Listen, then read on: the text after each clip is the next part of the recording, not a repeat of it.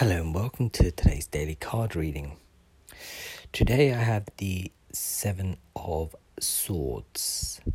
And did you know inside you there's a little bright light that shines inside you, and it emanates, and people pick up on this vibration, right?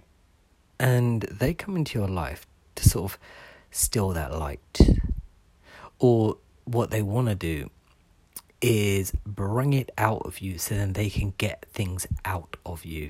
They'll compliment you, they'll say things to you, they'll act like they're your favorite, like you're their favorite person, just so they can get what they want out of you.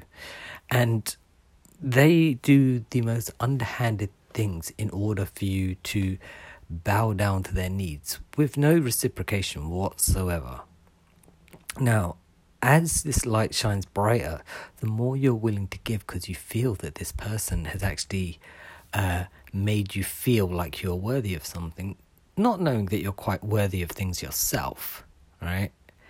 And then what happens is you become, it becomes more of a habit to feed this person rather than receive from this person.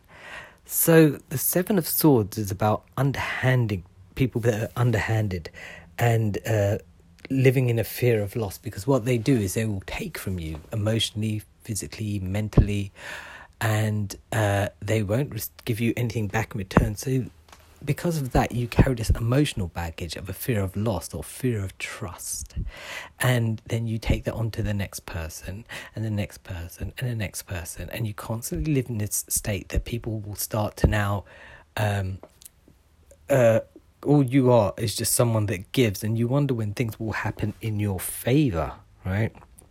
So this card is a reminder that whilst we have this nice energy that is surrounding us, sort of making us feel more wholesome, the past few moons and retrogrades have started to get rid of all the dust and clear out the cobwebs and get rid of things that we no longer serve us, to attract good things.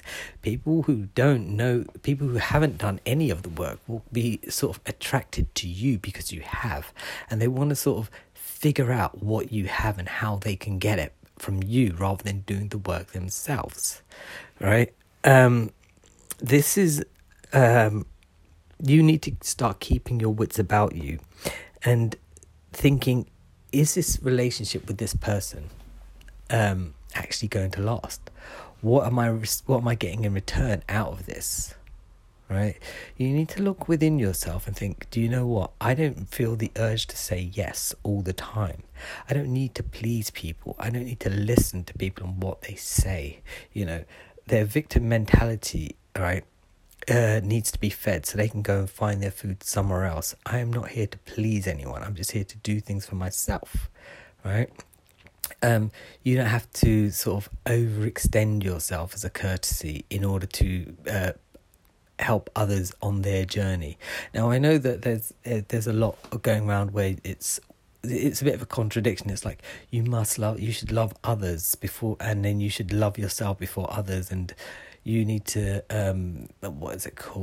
do this self-care ritual, or in order for you to develop, you need to spread love, you need to spread your wings and embrace the universe and this kind of stuff. Well, actually, no. Well, the whole self-care thing, yeah, but like I always say, self-care is, all about you. So whatever makes you happy, that is what you should be doing, not what makes anyone else happy. So for the next couple of weeks, possibly longer, you might start to find that you are attracting people who aren't real people, right? They're not aliens, but they're just using you, basically, which is the point I'm getting to. So the Seven of Swords is just like people that are taking advantage of what you have to get what they want, and then just leave you high and dry. So stay a bit guarded for the next couple of weeks and be careful, because they can be quite slippery and just ease their way in and vanish like ninjas in the night, and you're just like, what? And then you think, I don't think I can trust myself again. So trust yourself now, okay? I'll be back tomorrow with another card. Bye.